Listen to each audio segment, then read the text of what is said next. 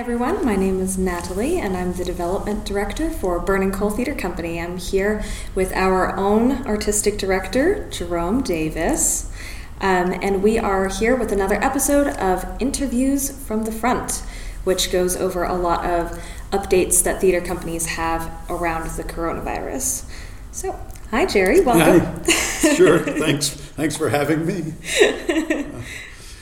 Great.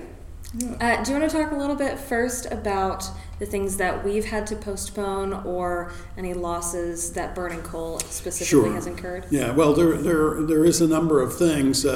We haven't had to cancel anything yet, and we may yet have to, but as of today, the 26th of March, we have had to push toward the end of June our fundraiser, the Cabaret Nights event, which is a 2-night event. We're pushing it to the 28th and 29th of June, and that's going to be a really fun evening, if it happens, where a lot of your favorite artists from the Triangle will be here singing Broadway show tunes and other sort of songs, fun and upbeat, and some comical and some more sort of romantic or that sort of thing. But it'll be a fun evening, lots of good food and drink.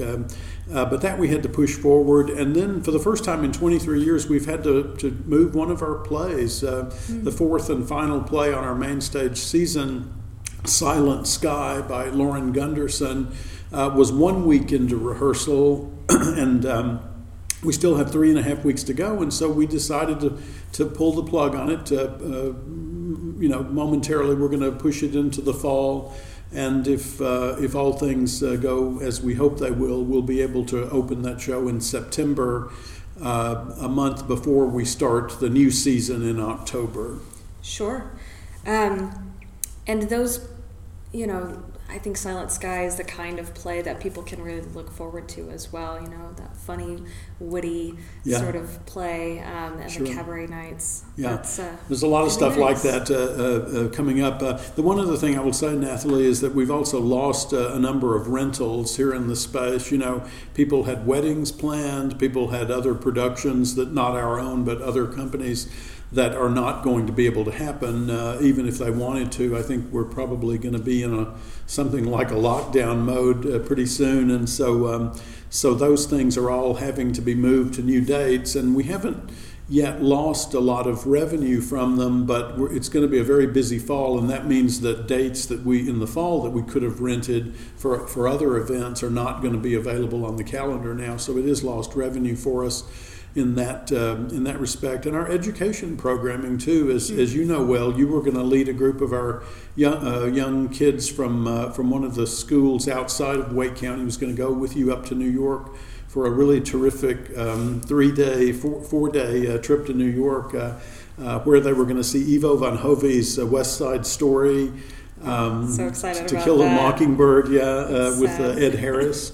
And then we were taking them to St. Anne's Warehouse to see The Jungle, which is one of the most highly critically acclaimed productions of the last couple of years. And so they were going to have an extraordinary experience with you there. And that appears to be entirely lost right now because many of the students would be graduating, and obviously we can't push that into the fall. And even if we did, those particular productions would probably not still be available to us. So there's a lot of things that have been lost, in-school residencies and things like that, but we're trying to hold on to as much as we can and keep fighting to keep them on the calendar. Yeah, definitely. And fundraising, I think, is also something can be time sensitive.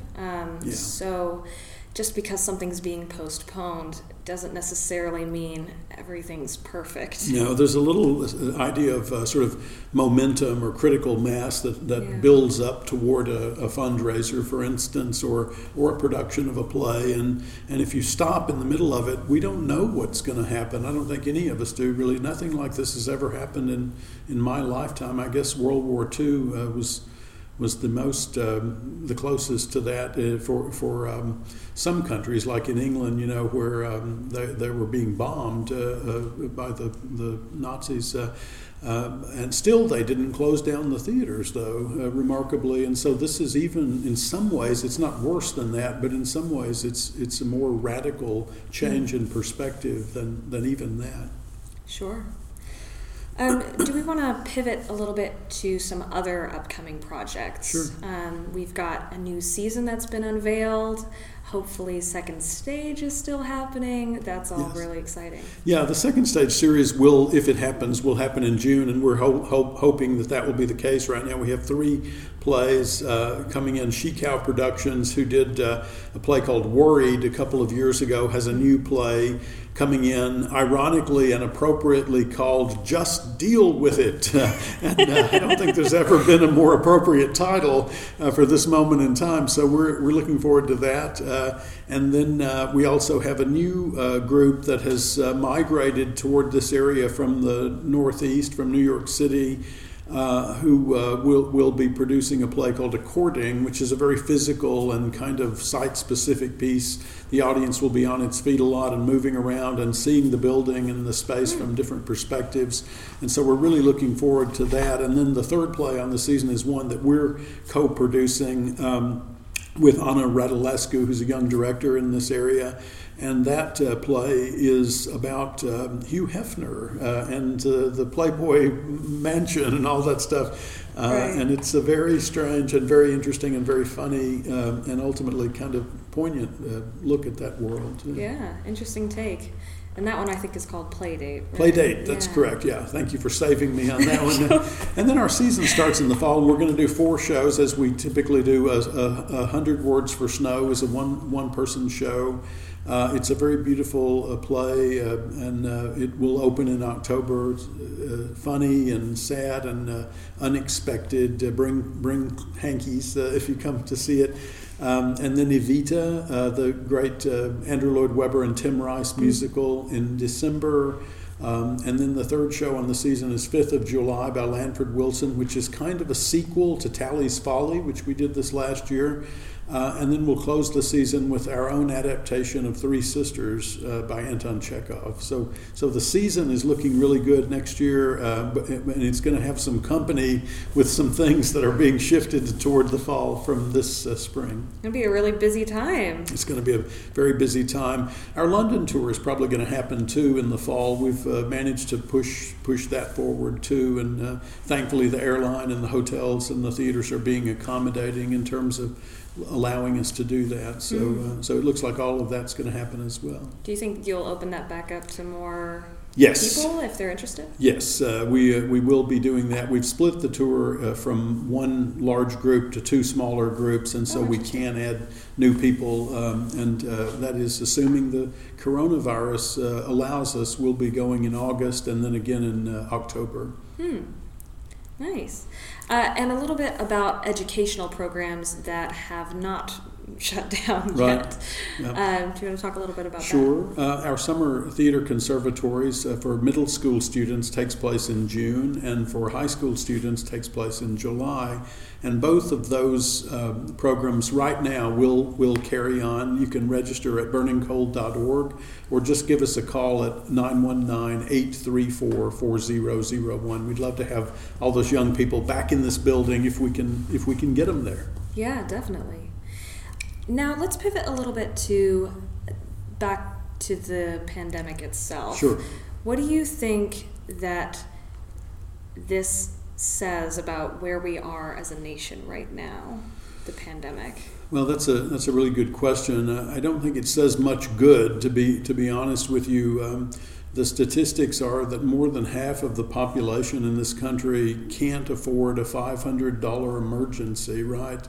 They would have to, radically shift something in their lives if such a thing were to happen. And of course, it's happening. It's happening right now. It's happening in the lives of tens of millions of Americans. And so you have to ask yourself the question, does a system that produces that kind of wealth inequality or disparity, does that sort of system deserve to be maintained? And I think that a wise person would question that. So I think the question is, how can we create a safety net for our citizens, which should be the purpose of government, right?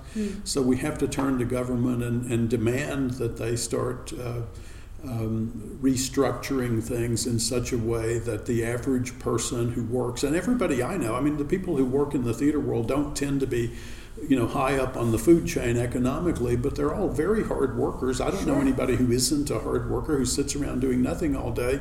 They're working very hard, but they're barely able to pay the rent and, gas and, maybe, an occasional week of vacation or something like that. But basically they're living paycheck to paycheck. And meanwhile, the very few, the very elites in the country that have their hands wrapped around the levers of power are more and more consolidating their control of that wealth and that power. And so the government is the only mechanism to stop that. And it has to be done. It has to be now. And we all see it now. It seems like it really is a convergence of a lot of different symptoms of our society. It's really been highlighted by this epidemic, right? All at the same time. I think so. That's right. Yeah, sure. And we particularly see it in the arts. I've been doing these interviews for a while, and one of the things that I'm hearing from people, and I understand what they mean when they say it, I don't think that they're entirely wrong about it, but they're saying essentially we had nothing and therefore we had nothing to lose, right? And so we got out lucky, and that's not in any walk of life, in any business, certainly that kind of thinking would not be acceptable. Right, but in the arts it is acceptable, and so we've got to the point where we accept, the crumbs from the table of joy, to coin a phrase, instead of demanding our proper place of respect and support in the community. And so this pandemic is exposing the fragility of the arts community. And the degree to which we have a very thin edge of safety net. We really have no safety net. And you're going to see it, I think, over the next few months. You're going to see arts organizations starting to close down or unable to carry on at the level that they had been working at before. Sure. Are there things that can be done on a more local level to support arts organizations? Sure. Well, yes. I think so. I think we have to decide whether we want art or not, right? We have to make that determination. I feel like if there's one thing that's happened, right, it's people have understood that they crave art through being locked away by themselves. So I'm hoping that people then take that as an opportunity. I hope you're right, and I believe you're right. But I also think the average person in this country doesn't understand the arts, and there's no reason why they should. I don't understand brain surgery because I don't do it, and thank God I don't. But what I will say is that thank God for all of us. Right, we don't understand what goes on in the arts. Most people that come to see a play, they literally think that you walk out on stage and start talking. Right? They don't see the months and months and months of preparation that goes into getting to that point, right? And so they think, that there's very little time or money or energy necessary for the art. And so one of the things to go straight to your question of what the government can do, local governments, I think, is that they have to start providing infrastructure at a much greater level. We've lost in this state, almost a dozen theaters over the last 15 years or so. Some of the biggest theaters in the state, like the Charlotte Repertory Theater, the North Carolina Shakespeare Festival, and Man Bites Dog in Durham, and all of those facilities, not only were they great artistic performing arts organizations, but they all had buildings, and none of those buildings are still around. And so the cities, the towns of this community need to start looking around and seeing which of the arts organizations work and produce high quality art, and then how can we emulate that in such a way that we can have more of that, if that's what we want. And I certainly think it is. The theater is all too good at taking what it can get as opposed to demanding what it needs. And I think that this is a really good time for us to start demanding. Certainly none of the other industries are shying away from it. The airlines are not saying, well, whatever you guys can afford, they're saying we need X billion dollars in order to keep going. Do you want us or do you not, right? And the government is saying, as they should, we want you. Of course we want you. We've got to have you. But the arts community is not saying that. They're saying we'll take whatever we can get. And what we should be saying is we need buildings, we need funding, and we need the support of the government and the business community. And that's what I'm calling for. And I hope other artists will join me in that. On a happier note. Yes. I get very excited about that. I don't know about you, but yeah. How do you think the theater community will bounce back? What's next? Well, I think that we're going to bounce back. We are a resilient bunch, and our audience wants us and needs us. And I think when the doors open, I think you're going to see a flood of people coming in. And I look forward to that day and welcome that day. My fear is that it may not last.